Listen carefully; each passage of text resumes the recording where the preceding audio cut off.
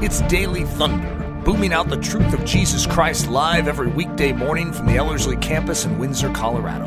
To learn more, visit Ellerslie.com.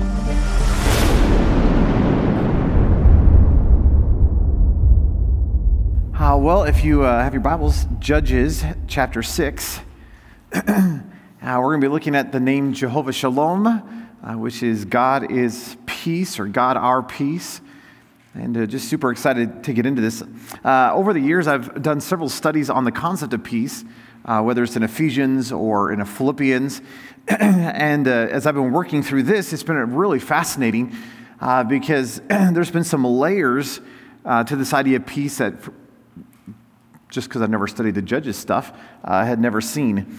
And what I'd like to do, just to get started this morning with this idea, is I want to actually just read the passage with you in the book of Judges and then kind of flesh out this idea of shalom, or the idea of peace. And so I'm going to get into the story, but to set the stage, if you know the time of the Judges, the time of the Judges is not a good season in the life of Israel. I think it's twice, the statement, everyone did what was right in their own eyes, is in the book of Judges. In other words, everyone's just kind of having their own righteousness, everyone's doing their own thing. Seems like everyone's living by sin. And what you see is that pattern, that circular pattern, where it's like people walk in rebellion, they go into slavery, they cry out to God and repent, and then God delivers them, and they just over and over go into this pattern, which, as a reminder, is not the pattern of Christianity. Judges is not our pattern book. So there's a lot of things we can get out of the book of Judges. That's not one of them. Don't follow Judges. What's interesting is in Judges chapter 6, it's the beginning of the story of Gideon. And it says in Gideon verse 1 and 2, it says that Israel was brought very low because of Midian. And the sons of Israel cried out to Yahweh, and the power of Midian prevailed against Israel. And what you begin to find is that, again, Israel has rebelled. Israel is doing their own thing. And what begins to happen is they fall under the hand of Midian. In fact, in Judges 6:6, it says that Israel was brought very low. Oh, I just read this. Sorry, I combined two passages on the earlier one. This is what verse 2 says. And Yahweh gave them into the hand of Midian for 7 years. So then in verse 6, chapter 6, verse 6, it says Israel was brought very low because of Midian, and the sons of Israel cried out to Yahweh. So you have this idea that for 7 years, they're under this great oppression of Midian. They begin to cry out because they realize, okay, this is not good. And so Yahweh's going to do something. God is going to step in and perform something. So if you have your Bibles, I'd love for you to follow along. I'm just going to read verses 11 down through verse 24. So it's a big section, so stick with me. But I think it'll be just rich to see the whole concept. And before we even do this, I should give you one quick warning. In the passage, it says the angel of the Lord came and said. The angel of the Lord said these things. And I have purposely chosen, so don't yell at me, but I have chosen to change the word angel to messenger. Because in both Hebrew and in Greek, the term, though we translate it often as angel, just means a messenger. And I find that, especially in the Old Testament, I think that is super important because there are angels in the Old Testament.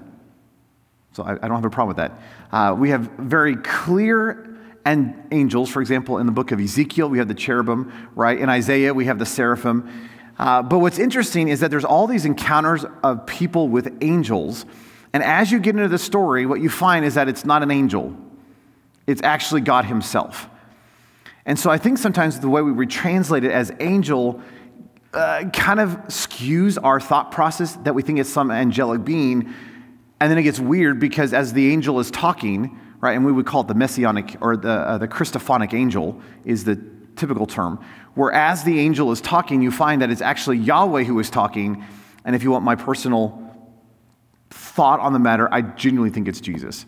And because that is, he's the visible representation of the invisible. He's the only one of the Godhead you can see. So if God is in the flesh wrestling with Jacob, I'm presuming that had to have been Jesus. Because Jacob did not wrestle with an angel. Jacob wrestled with God himself, which is just a cool thought. So anyway, all that to be said, in Judges chapter 6, I'm purposely changing angel of the Lord, or angel of Yahweh, to say messenger of Yahweh, strategically, because as you get into the later parts of Gideon, what you find is that it's not an angel.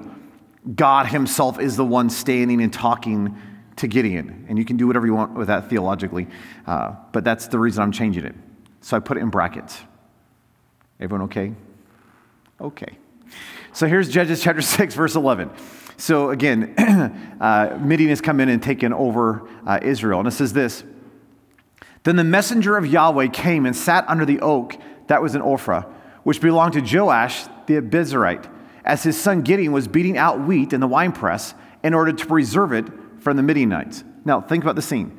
Here's Gideon, and because of, and what we find out in the few verses before this, is that Midian is so numerous that they're like the locusts. Like you can't count. Like a locust swarm, they're like the grains on the sand of the seashore kind of thing. That here are the Midianites, and they're just taking over everything. They're taking the crops. They're abusing Israel, if you will. And so what you see Gideon then doing is he's threshing the wheat, and he's trying to hide it down in a little wine press, which is not that impressive in terms of trying to hide things. But do you get the picture? Gideon's afraid. He's hiding. He's threshing wheat. And it says that the messenger of Yahweh appeared to him and said to him, Yahweh is with you, O mighty man of valor. Then Gideon said to him, O my Lord, if Yahweh is with us, why then has all of this happened to us? And where are all of his wondrous deeds which our fathers recounted to us, saying, did not Yahweh bring us up from Egypt? But now Yahweh has abandoned us and given us into the hand of Midian. Then Yahweh turned to him and said, go in this strength of yours and save Israel from the hand of Midian. Have I not sent you? But Gideon said to Yahweh, O Lord, with what shall I save Israel? Behold, my clan is the least of Manasseh, and I am the youngest of my father's house. But Yahweh said to him, surely I will be with you, and you shall strike down Midian as one man. So Gideon said to him, if now I have found favor in your eyes, then do a sign for me that it is you who speak with me. Please do not depart from here until I come back to you, and I will bring out my offering and lay it before you. And God said, I will remain until you return.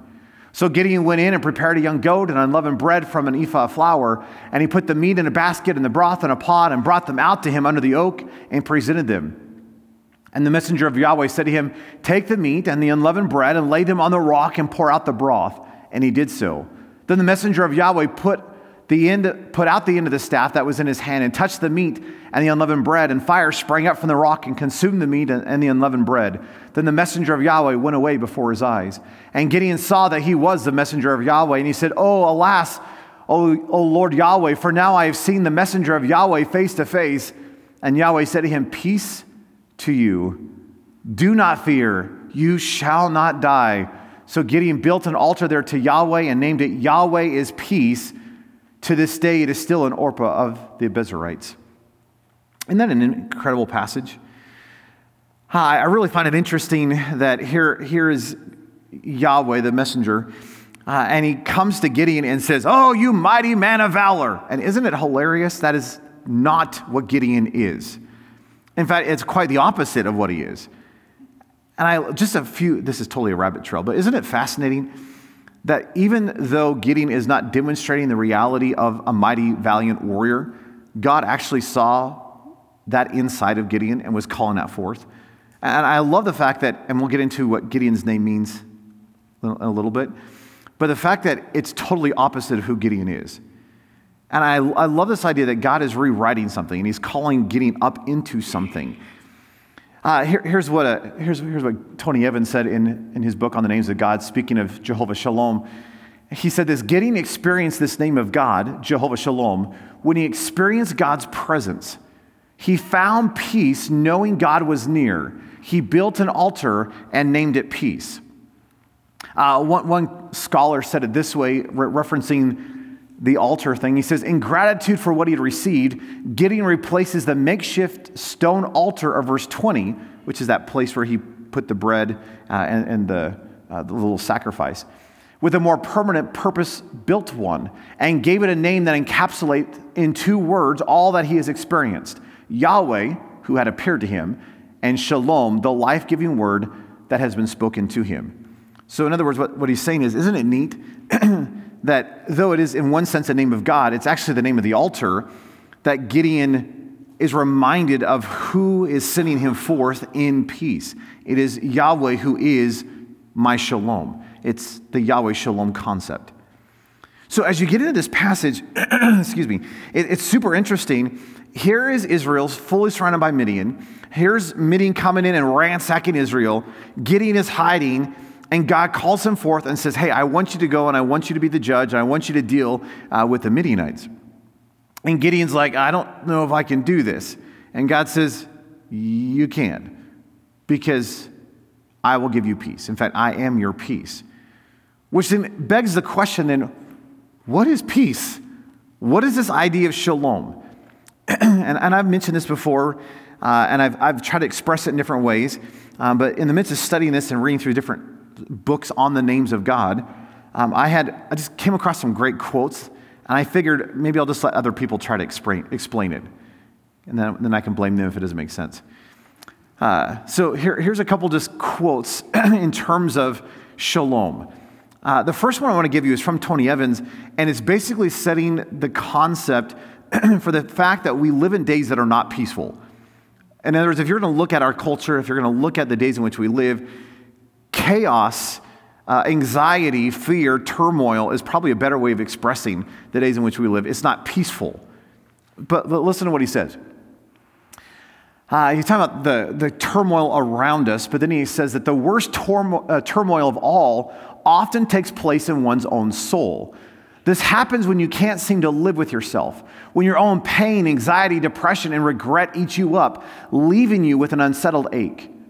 You are at war within. Whether it's in the heart, the home, the church, or the broader society, turmoil rules today.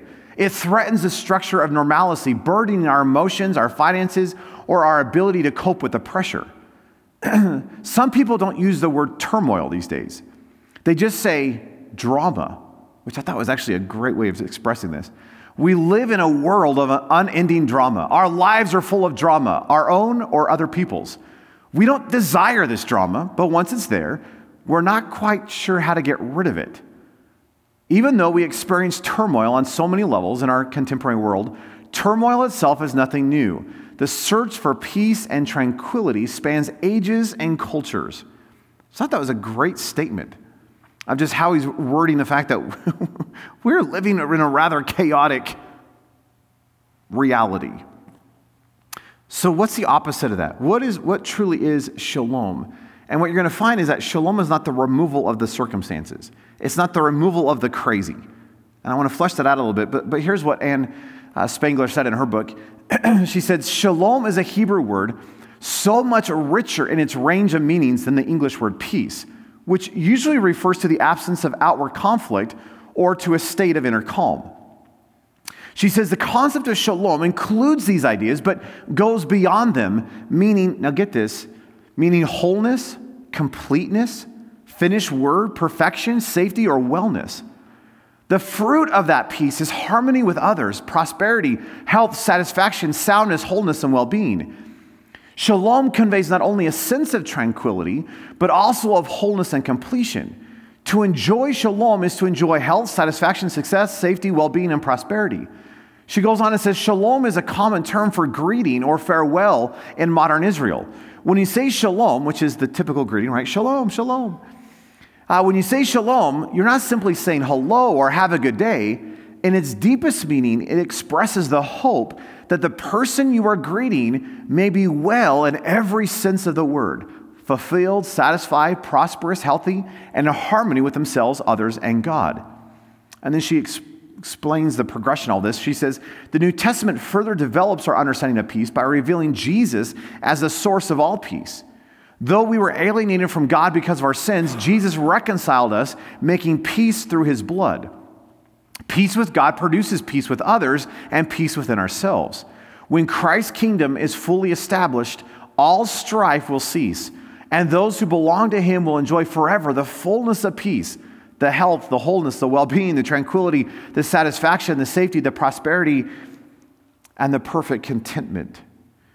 Nathan Stone, in his book on the names of God, says this: the various shades of meaning contained in this word all indicate that every blessing, temporal and spiritual, is included in restoring man to that peace with God that was lost by the fall. And maybe to summarize it, Tony Evans says this: peace is bigger than calm. The word shalom means wholeness, completeness, or well-being. It means having things properly aligned and ordered. Or, as we would say today, peace means no more drama. It means harmony and balance. It means more than just feeling good at a particular moment. It even means more than happiness. Happiness depends on what happens. Not so with peace, because peace isn't tied to circumstances. A person who is at peace is stable, calm, orderly, and at rest within. Or the tranquility on the inside eases your mind despite the chaos on the outside. I don't know about you, but that just sounds delightful, doesn't it? That regardless of circumstance, regardless of situation, that there is this wholeness, there's a completeness, there is a well-being, there is a rest, regardless of what is going on around us. It's interesting as you look at the idea of the word peace throughout the Old Testament, it's used in a variety of ways. For example, it's used as a greeting or a farewell, and it's still true today in Israel, right? You go up to someone and say, hey, shalom, and then when you say goodbye, you're saying, hey, shalom. And the whole idea, again, is not just saying, hey, it's not like the Italian word ciao, right, where that means everything, right? You know, how's your day? What do you want for breakfast? I'm doing great. How's your mom? Like, it's just if you know one word, you know all Italian. Seems to be. That's not true, okay? But it seems like how they're using it. It's not quite that idea with shalom in Israel, but the idea is when you greet someone, you're saying, hey, I want the fullness of God's rest and his well-being and his presence with you. Well, then how do I say goodbye? The same thing, shalom. That I'm sending you off with our God. So it's used as a greeting and a farewell. It's also used in the sense of welfare. In other words, it's asking how someone is doing. And so when you would ask someone how they're doing, you're basically saying, hey, how is your peace? For example, in Exodus 18, verse 7, it says that Moses went out to meet his father-in-law, and he bowed down and kissed him. And they asked each other of their shalom, their welfare, and they went into the tent. Wouldn't that be neat? Instead of saying, hey, how are you doing? Wouldn't it be great to start asking the question, how's your peace? That's such a neat idea to me. One of the other ways it's used is in the idea of the absence of hostility. In other words, it's a removal of the enemy faction. But that sometimes conveys the wrong idea, because even if the enemy faction is there, which we're going to look at in the Gideon passage, do you realize you can still have peace even though you're still in the midst of the Midian stuff? But there is this idea of a removal of enemy faction. There's also this idea of peace in the sense of relationships. And there was this characterized by friendship or care or loyalty or love. In fact, several times in the Old Testament, the term close friend is actually how the word shalom is translated. So in other words, I came up and I saw my close friend. I saw my shalom, the one who actually gives me peace. It's also used in the sense of an inauguration of covenants to formalize the existing relationship of love and loyalty. So you'll notice that in the giving of covenants, this word is often used as well. But here's the idea. God himself is perfect shalom. He doesn't just merely have shalom that he gives, that's true, but he himself is perfect shalom. I really appreciate what Nathan Stone said in his book on the names of God. He said, Jehovah in his own person is perfect peace. This he must be if he is to be the source of peace to mankind.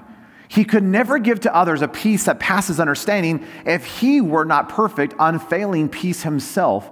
This is our hope and our assurance. Isn't that a great idea? It's because God is perfect peace that he can actually give us the peace that passes all comprehension. And as you begin to work through this in Scripture, let me just give you a few passages, and most of these are in the New Testament, but you get this idea that our God is a God of peace. And again, a lot of this is referencing the reality of Christ. But Romans 15:33, now may the God of peace be with you all. And I want you to notice in these passages as well how often this idea of shalom shows up. In other words, you'll have this idea of covenant or this idea of completeness. And in several of these passages, I think it's super significant that it's Paul's saying, I want this God of peace to actually be with you. The prayer of his heart is that you wouldn't just go off on your own, but that the God who brings forth shalom is the one who's going with you, which I think is really important for the days in which we live. That we actually, because we are indwelt by the Spirit of the Lord, actually have the God of peace living within us, and he is always going with us. Or in Romans 16, verse 20, he says that the God of peace will soon crush Satan under your feet. The grace of our Lord Jesus be with you. Or 2 Corinthians 13:11, finally, brothers, rejoice, be restored, be comforted, be like-minded, live in peace, and the God of love and peace will be with you. Or Philippians 4:9, and the God of peace will be with you. Or 1 Thessalonians 5:23, now may the God of peace himself sanctify you entirely, and may your spirit and soul and body be preserved complete. Isn't that interesting? Again, it's a different word, but there's the idea of completion or fullness or wholeness contained in that word shalom, without blame at the coming of our Lord Jesus Christ. Or Hebrews 13:20, now the God of peace who brought up from the dead the great shepherd of the sheep through the blood of the eternal covenant, our Lord Jesus. Do you realize that the one that goes with us, the one who is peace, actually is, if I can give you a different name of God here, is Shar Shalom. Do you realize that our Jesus, who is the God of peace, one of his names in Scripture is also the Prince of Peace, or the Prince of Completeness, the Prince of Soundness, the Prince of Wholeness, if you will. And this reference, the Prince of Peace, or the Shar Shalom, comes from that phenomenal passage in Isaiah chapter 9. Listen to what Isaiah says. He says, the people who walk in darkness will see a great light. Those who live in the land of the shadow of death, the light will shine on them. For a child will be born to us, a son will be given to us, and the government will rest on his shoulders. And his name, and there's a whole list of names. Ready for this? Wonderful Counselor, Mighty God, Eternal Father, Prince of Peace. Now, each of those names are profound in their own. And I love the fact that even the Trinity is exhibited in this passage of Isaiah, right? We know that the Holy Spirit is the Counselor, and yet the name of the Messiah, Jesus, his name is Wonderful Counselor. Isn't this phenomenal? Mighty God, Eternal Father. Jesus, the Son, his name is Eternal Father. And so you have this idea of the merging of the whole triune Godhead thing in this phenomenal passage of Isaiah, saying that, again, it's we have one God. Right? Three persons, but one God. And here's Isaiah saying, oh, do you realize that the Messiah who is coming is Yahweh himself? He is this God. And his name is Wonderful Counselor, Mighty God, Eternal Father, Prince of Peace. There will be no end to the increase of his government or of his peace. Isn't that great? There's no end to the increase of his peace. On the throne of David and over his kingdom, to establish it and to uphold it with justice and righteousness, from then on and forevermore. The zeal of Yahweh of hosts will accomplish this. You move into the New Testament, and Zechariah, the father of John the Baptist, harkens back to this passage, speaking of John the Baptist. And listen to what he says. In Luke chapter 1, starting at verse 67, it says that his father, John the Baptist's father, Zechariah, was filled with the Holy Spirit and prophesied, saying, and if you get into later prophecy, verse 76, it says, and you, child, speaking of John the Baptist, will be called the prophet of the Most High. For you will go on before the Lord to make ready his ways, to give to his people the knowledge of salvation by the forgiveness of their sins, because of the tender mercy of our God, with which the sunrise from on high will visit us. And then here's this Isaiah stuff. To shine upon those who sit in darkness and the shadow of death, to direct our feet into the way of peace. So you have this idea that what is John the Baptist doing? John the Baptist is paving the way for the Messiah. And Zechariah's prophecy is, again, quoting that passage from Isaiah 9, as saying, do you realize that, oh dear John the Baptist, you're actually going to be leading people into the way of peace. And isn't it a phenomenal thought? That's actually what John the Baptist was doing. He was literally pointing people to the one who is peace itself. He was constantly saying, yeah, that's him. That's the Messiah. That's that Prince of Peace that we've been waiting for. That is the Shar Shalom. That is Jehovah Shalom. That is peace itself. And John the Baptist was leading them unto peace. Isn't it a neat thought that on the birth, on the day that Jesus was born, that the angels were in the sky? And listen to what they said. They said, "Glory to God in the highest, and on earth peace among men with whom he is pleased." Do you realize for the first time, peace is now truly, fully available? Why? Because the one who is peace has been born. So I want you to grab a hold of this idea in terms of this idea of shalom and this idea of peace, that God gives peace. God delights and desires to give us peace, but he does so by becoming our peace. In other words, he doesn't just give you a pill called peace, and finally I got some peace. It's not how God functions. Well, how does God give me peace? Well, God gives me peace by becoming my peace. He is the Prince of Peace. He is Jehovah Shalom. And so if he's going to give me peace, he gives me himself. There's a great passage in Psalm 29, verse 11 that says, Yahweh will give strength to his people. Yahweh will bless his people with peace. Well, what is that blessing of peace that is to come? Jesus. That the blessing of peace that is promised from Yahweh is that he is going to give himself. Now, I'm going to come back to that, but I want you to see this principle of peace. In Scripture, disobedience and sin disrupts peace, but obedience and righteousness brings it. In Isaiah 57, verse 20 and 21, Isaiah records, "But the wicked are like the tossing sea, for it cannot be quiet, and its waters toss up refuse and mud. There is no peace, says my God, for the wicked." Do you realize that if you are walking in sin and unrighteousness, and you've not experienced the reality of Christ, you will never truly experience peace? Why? Because you're actually keeping it at arm's length. If you don't want Jesus, he is peace. You will never experience peace outside of Christ. Paul quotes this idea from Isaiah in Romans 3, verse 17, and he says that the path of sinners, the path of the wicked, of peace they have not known. Or look at what Isaiah 48:18 says, and it's also mentioned in Hebrews 7:2 and James 3:18, this concept. But in Isaiah 48, it says, "If only you had paid attention to my commandments, says God, then your peace would have been like a river, and your righteousness like the waves of the sea." Isn't it a phenomenal thought that if we would just walk in obedience, if we would embrace the one who is peace, the reality is that his peace in our life would be like a river, an unending flow of this gushing peace. And I don't know about you, but I want that. So what do I need to do? I need to embrace the one who is peace. So how do I experience this? Look at what Paul says in Romans 5:1.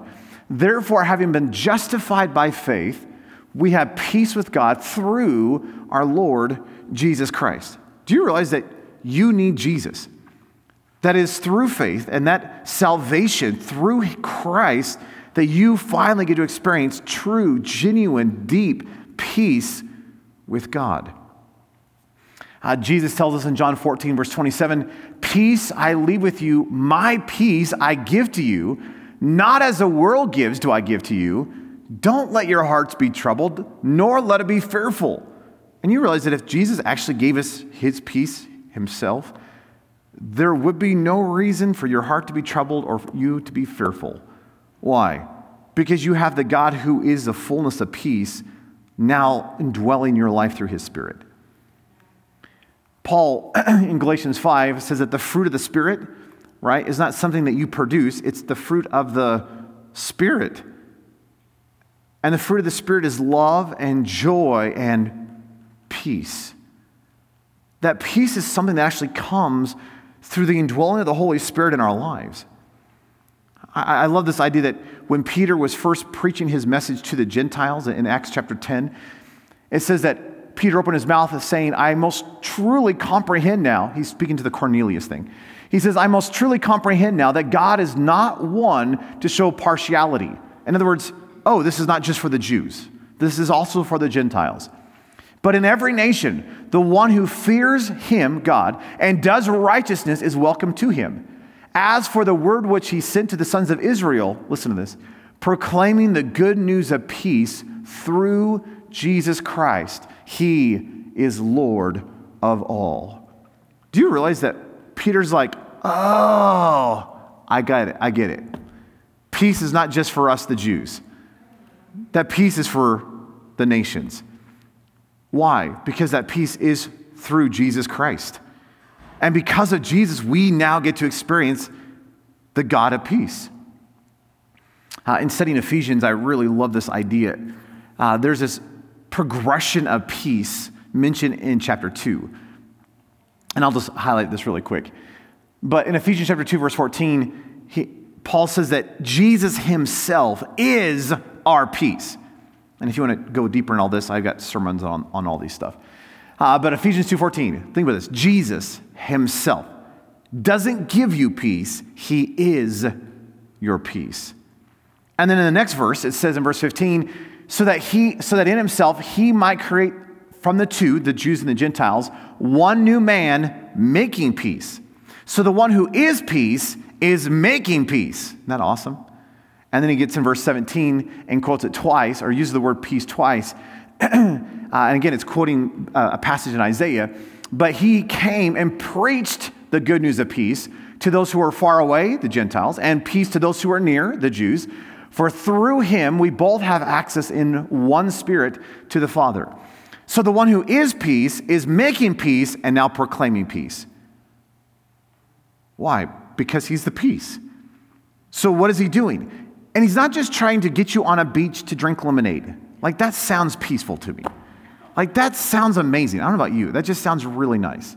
Maybe not in the summer where it's like 100 degrees in Florida, right? With all the humidity. But I'm talking like perfect 70 degrees, cool ocean breeze, glass of lemonade, and a good book with my feet propped up and just hearing the waves rolling in. Oh, that sounds very peaceful.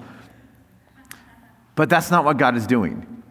God is not trying to remove my circumstances so I can feel peace. God wants to be my peace regardless of the circumstance.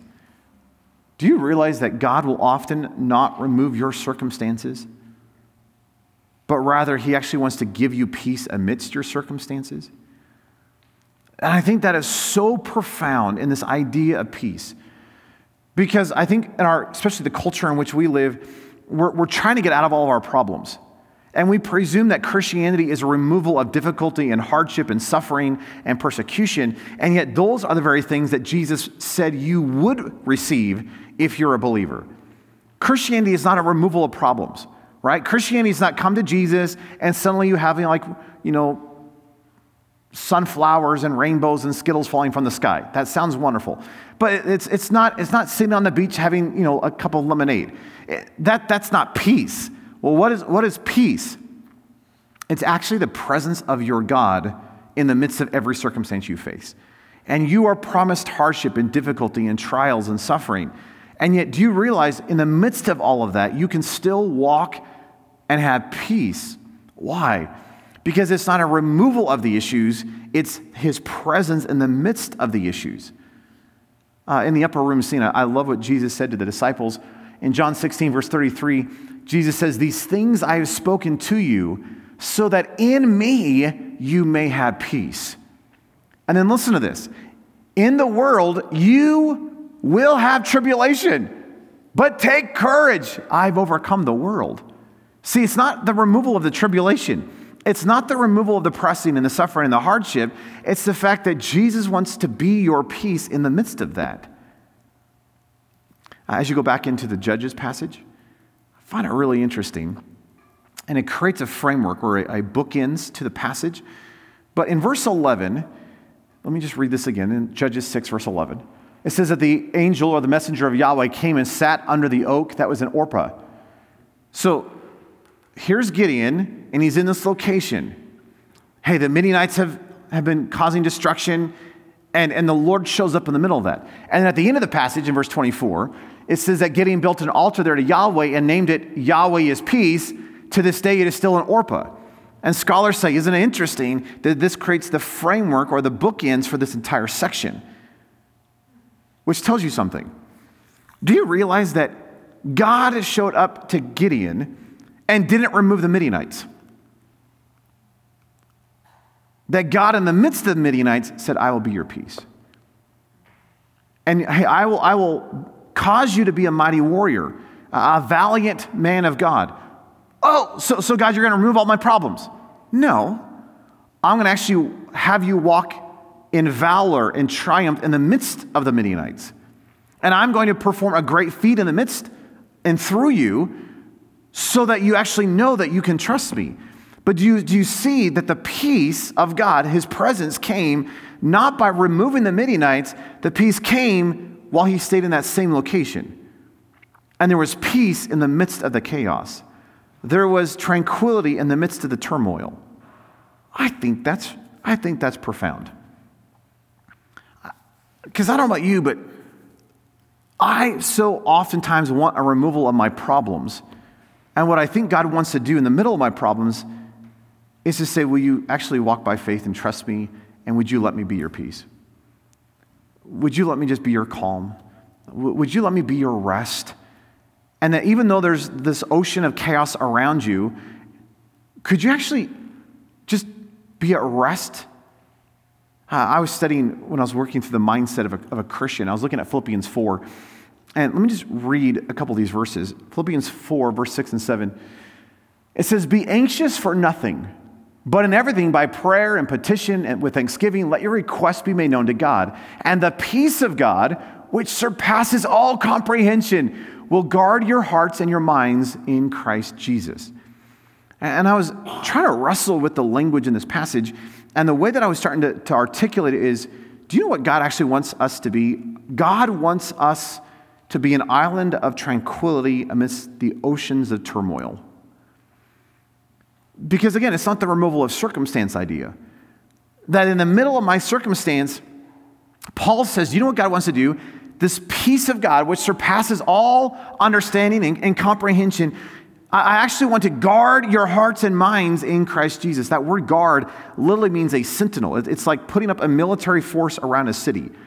Do you realize that in Jesus, his life, his peace, actually wants to guard your heart and mind? And could you imagine walking into any scenario, in any situation, and having the presence of Christ, his shalom, literally be the sentinel of your soul and just be your peace, regardless of what is going on around you? Now, here's what I just find this super fascinating in light of all of this. The word for anxiety there, that word anxious, it means an inner turmoil. It means a care, a concern, or a worry, or a fretfulness. It means an unquietness in the Greek. But the root word of that word in Greek for anxiety means to be cut up into little tiny pieces. Do you know what anxiety does to us? Anxiety cuts us up into little tiny pieces, doesn't it? That when you're worried and when you're walking in anxiety and fretfulness, do you realize that what's happening is that you're distracted, you're being split, you're divided, you're in multiple places, you're cut into little tiny pieces. And so I was pondering that, and I came across the definition for the name Gideon. This is super interesting to me. Do you know what Gideon means? Here's what the Exhausted Dictionary of Bible Names defines Gideon as. A feller, a cutter down. That's a funny term. A cutter down. One who cuts down. A hewer down. A cutting down. He that bruises. A great warrior. Now, the great warrior comes because that's what Gideon became, right? So that was the name. But here's what one scholar defined his name, or fleshed it out. That his name means hacker, but it's derived from the Hebrew word that means to hack or to break in pieces. Do you realize that what Gideon's name actually means is to cut into little tiny pieces, which is the Greek understanding of anxiety? Do you realize that's actually what Gideon was doing? That he's hiding in a wine press, he's trying to thresh his wheat, and what is he doing? He's walking in foreboding and fretting and worry and anxiety. So what does he need? Peace. that he's actually walking in the opposite of peace. In fact, his name, if I may extrapolate and stretch it just a little bit, has this idea of not just cutting down like pieces of or like timber, that he himself is being cut into little tiny pieces. And Paul says, but we should not be anxious. There should be no circumstance that's causing anxiety, rather in everything by the presence of God. That whole idea of prayer, right? It's the whole idea of intimacy and communion with the living God. So rather, nothing in my life should be producing anxiety. Everything in my life should be pushing me into greater intimacy and relationship with Jesus. And I find the story of Gideon incredibly fascinating at this moment, because here is Gideon, who's been cut into little tiny pieces inside, and in the midst of the turmoil, in the midst of the chaos, God shows up and says, peace. In fact, let me be your peace. Do you realize that Gideon went forth from there? And I understand there was the whole fleece thing after this. But do you realize that Gideon went forth from here and actually was valiant in battle? The very next scene after this is that he goes and tears down all the altars of Baal, which is an interesting contrast because he builds an altar to Yahweh and calls the altar peace. And then he goes and confronts the cultural gods and cuts down all the altars of Baal. And then as you go into the whole scene, if you remember the story, here's Gideon, he has 30,000 warriors, and God says, that's too many. And I would have been like, no, we don't. We're already outnumbered. But do you realize that if you knew that God was your peace, you would actually be okay with God trimming down your forces? And then God brings them even more down to 300. And then what does Gideon do? With the promise that God is his peace and the fact that the presence of God is with him, Gideon, with 300 people, goes against over 100,000 Midianites, and God brings a great victory. Why? Why could Gideon go into those kind of situations where it seems like this is absolutely impossible, where there's only chaos and fretting and foreboding? Well, it's because God is his peace. Well, how did Gideon have his peace, have the peace of God? It was the presence of God. And the same thing is true in our lives. So I try to summarize it by saying it this way. Gideon was promised by Yahweh to have something that his name and his nature was opposite of. Rather than hiding and threshing wheat in a winepress, God was going to give and be his peace. That idea of wholeness, completeness, finished word, perfection, safety, or wellness, making him into a mighty warrior. Here's what Tony Evans said about this scene. Oh, not about the scene. Tony Evans was given this great illustration. I was reading it this morning. I was like, I like this illustration. So I'm borrowing Tony Evans' illustration. So listen to how Tony Evans gives this story of peace. He says, one day, two artists were, I can't say this word, but they were commissioned to paint a picture of peace. The one who painted the best picture would win $250,000. That's a great. I can finger paint. I could probably lose, but I'd try. So Evans goes on and says, as you can imagine, both painters attempted to paint the finest painting they could.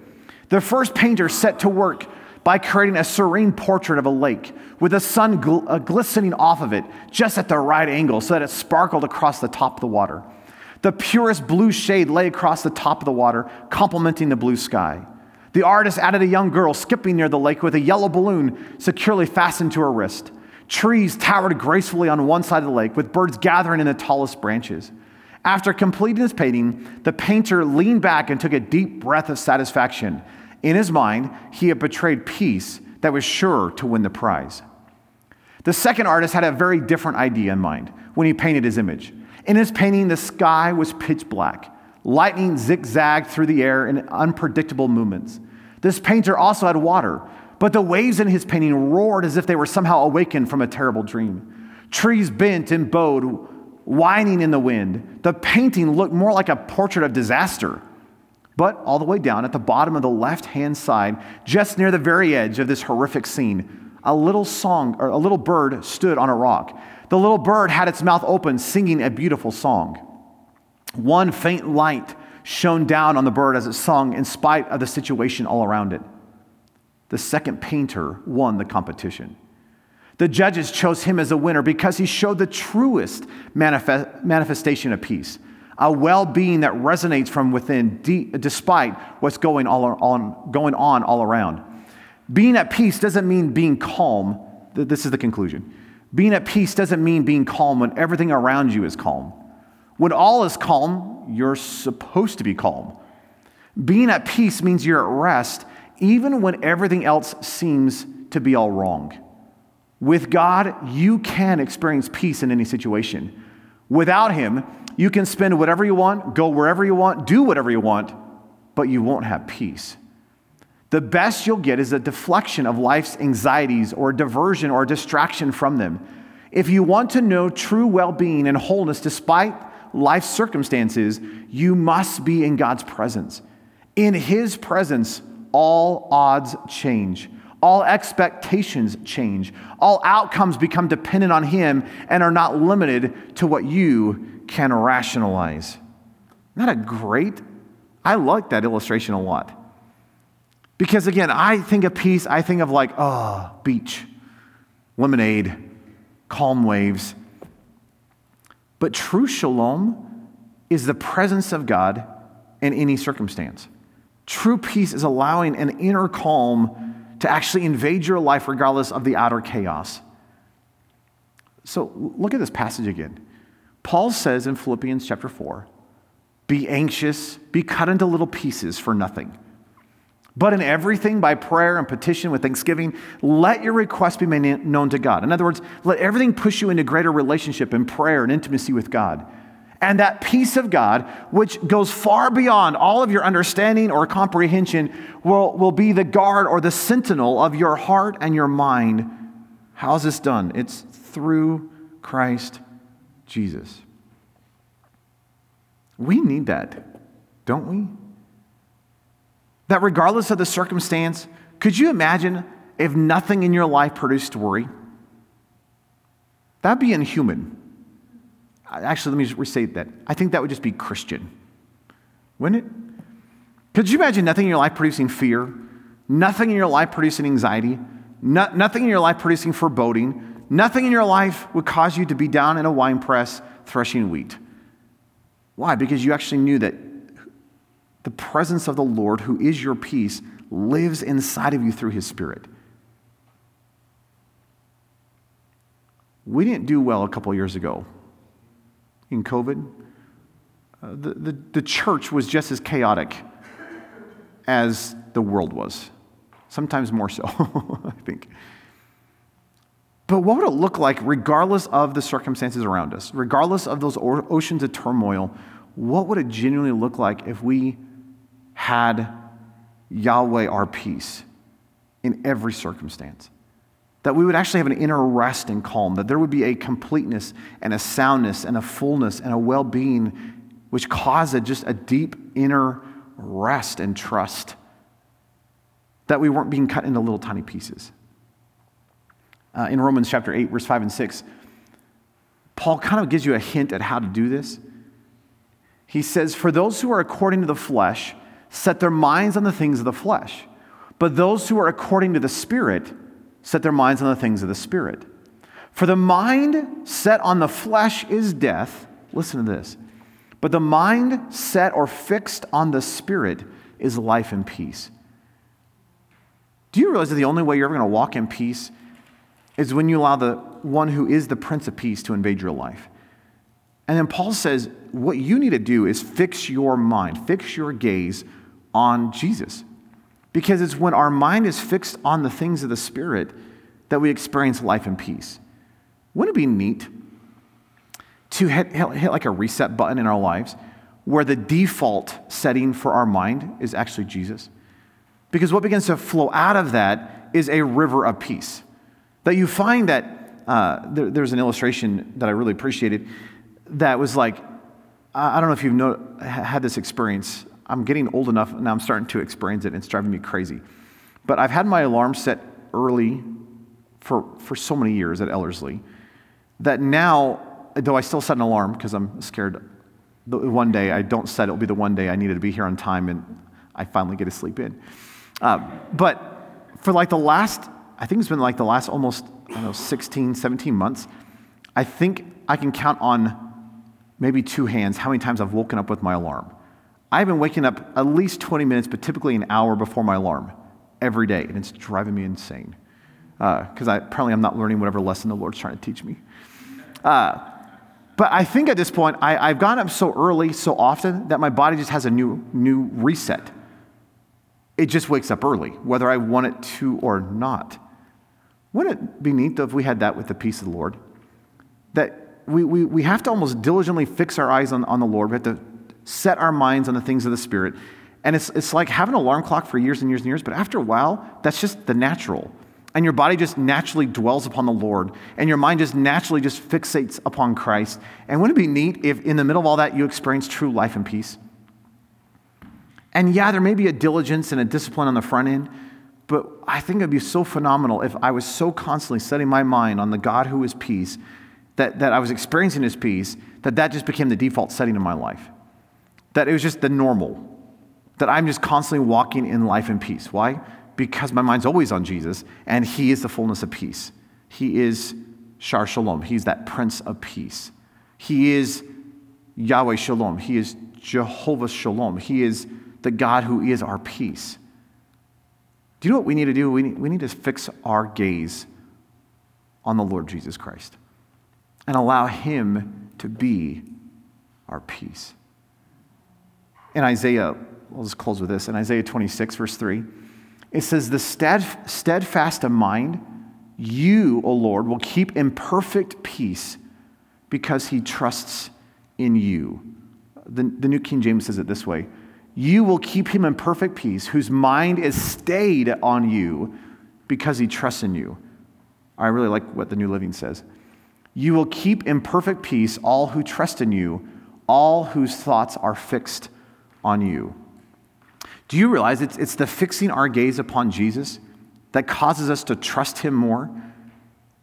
And the promise in Isaiah is when I fix and when I keep the steadfastness of my mind on him, it actually causes me to trust him more, which actually allows me to walk in perfect peace. Not just experience a little tiny bit of peace, but I get to experience perfect, the fullness, the whole completeness of shalom in my life. Why? Because he's that which I'm fixed my eyes to. Or as Paul said in Romans, that when I set my mind on the things of the Spirit, what flows out of that is life and peace. So here's just two quick questions. Would we allow God's peace through his presence to be the sentinel for our soul? And is it possible for you and I to live as an island of tranquility amidst the oceans of turmoil? In other words, could we trust our God? Could we fix our gaze on Jesus and realize that Jesus is peace in the flesh? That he doesn't just want to give us peace, he wants to be our peace. But we're going to have to walk in obedience and righteousness. We're going to have to keep our gaze fixed upon him. But there's a beautiful promise that if I would just keep my gaze on him, that the steadfast of mind, the one whose gaze is fixed on him, we will trust him and we will walk in perfect peace. We need that. Okay, maybe you don't need that. I need that. But I'm presuming if I need it, you need it too. Let's pray. Lord, we do need peace. But Lord, we don't want peace apart from you. We don't want peace as an abstract thing separate from you. Lord, we want you to be our peace. Lord, could you somehow cause our gaze to be fixed, steadfast on you? Could you just capture and captivate us to such a degree that we are just overwhelmed? And it's not the removal of the problems. It's not the removal of the circumstance. It's not the removal of the chaos. Lord, it's your presence in the middle of it. Lord, could we have an experience like Gideon, that being surrounded by Midians and we're all cut to pieces on the inside, full of anxiety and fretting and foreboding. Could you, through your Spirit, just declare to our minds, our hearts, and our spirits that peace is available? In fact, you just want to be our peace.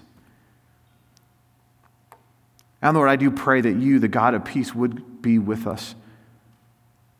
but more than just a peace that surrounds us. Lord, we need an inner peace that indwells us, which you readily give through your Spirit. So, Lord, I ask that you would give us that completeness, that soundness, that wholeness, that fullness, that rest, that finished work within us. That it's because of you and your righteousness and because of your salvation that we experience the reality of genuine peace in a world that is full of chaos and turmoil and drama. And Lord, the solution to my problems and the solution to my chaos and the solution to my turmoil is not a removal of those issues as much as it is I need you to be peace in the middle of those issues.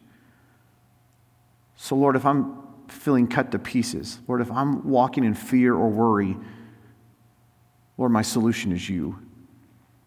And Lord, I do pray that for whoever is listening, if there's distraction, if there's worry, if there's foreboding, if there's fear, if there's just the stress of all the circumstances that's just cutting them to pieces, Lord, don't just give peace, be peace.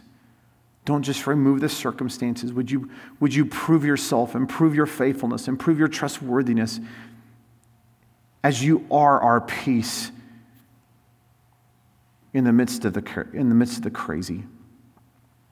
So, Lord, would you allow us to live as believers, as islands of tranquility in the midst of a turmoil of the oceans around us. And I just pray that when the world sees our lives, they see genuine, full, whole peace. And that they are so dumbfounded by how we can walk with such a steadiness and a movability, a rest, that they are compelled to know you.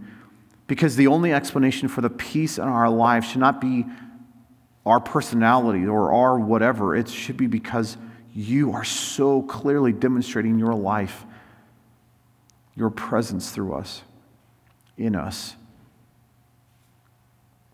And so, Lord, we just say that we need you. Come and be peace, shalom, in the fullest expression in our lives today. And Lord, we thank you that you are the Prince of Peace, that you are the one who reigns and controls and rules the fullness of peace, because you are peace. And so, Lord, we just entrust ourselves and our circumstances, our situations, and our problems to you, and say that we trust you regardless of whether the problems stay or whether they go. But Lord, we know that we can be mighty, valiant warriors, triumphing in the midst of the problem, not because we're talented. As Gideon said, he's the weak and the least of his entire clan and tribe. So Lord, this is not about us. This is not about our strength. This is not about our ability or our personality. This is, we need you to be our peace in the circumstances of life. So Jesus, use these little vessels and shine forth you, yourself, to a world that desperately needs shalom. Thank you. We love you. In your precious name, amen. Daily Thunder is a listener-supported production of Ellerslie Discipleship Training. At Ellerslie, we are laboring to rouse the Church of Jesus Christ out of its lethargy and build brave-hearted Christians for such a time as this. Daily Thunder episodes are released every day, Monday through Friday, from our campus in Windsor, Colorado. And our weekly sermon is delivered live at 9 a.m. on Sunday mornings with a delayed live stream available at noon Mountain Time. Go to ellerslie.com/daily to get all the details. Thanks for listening.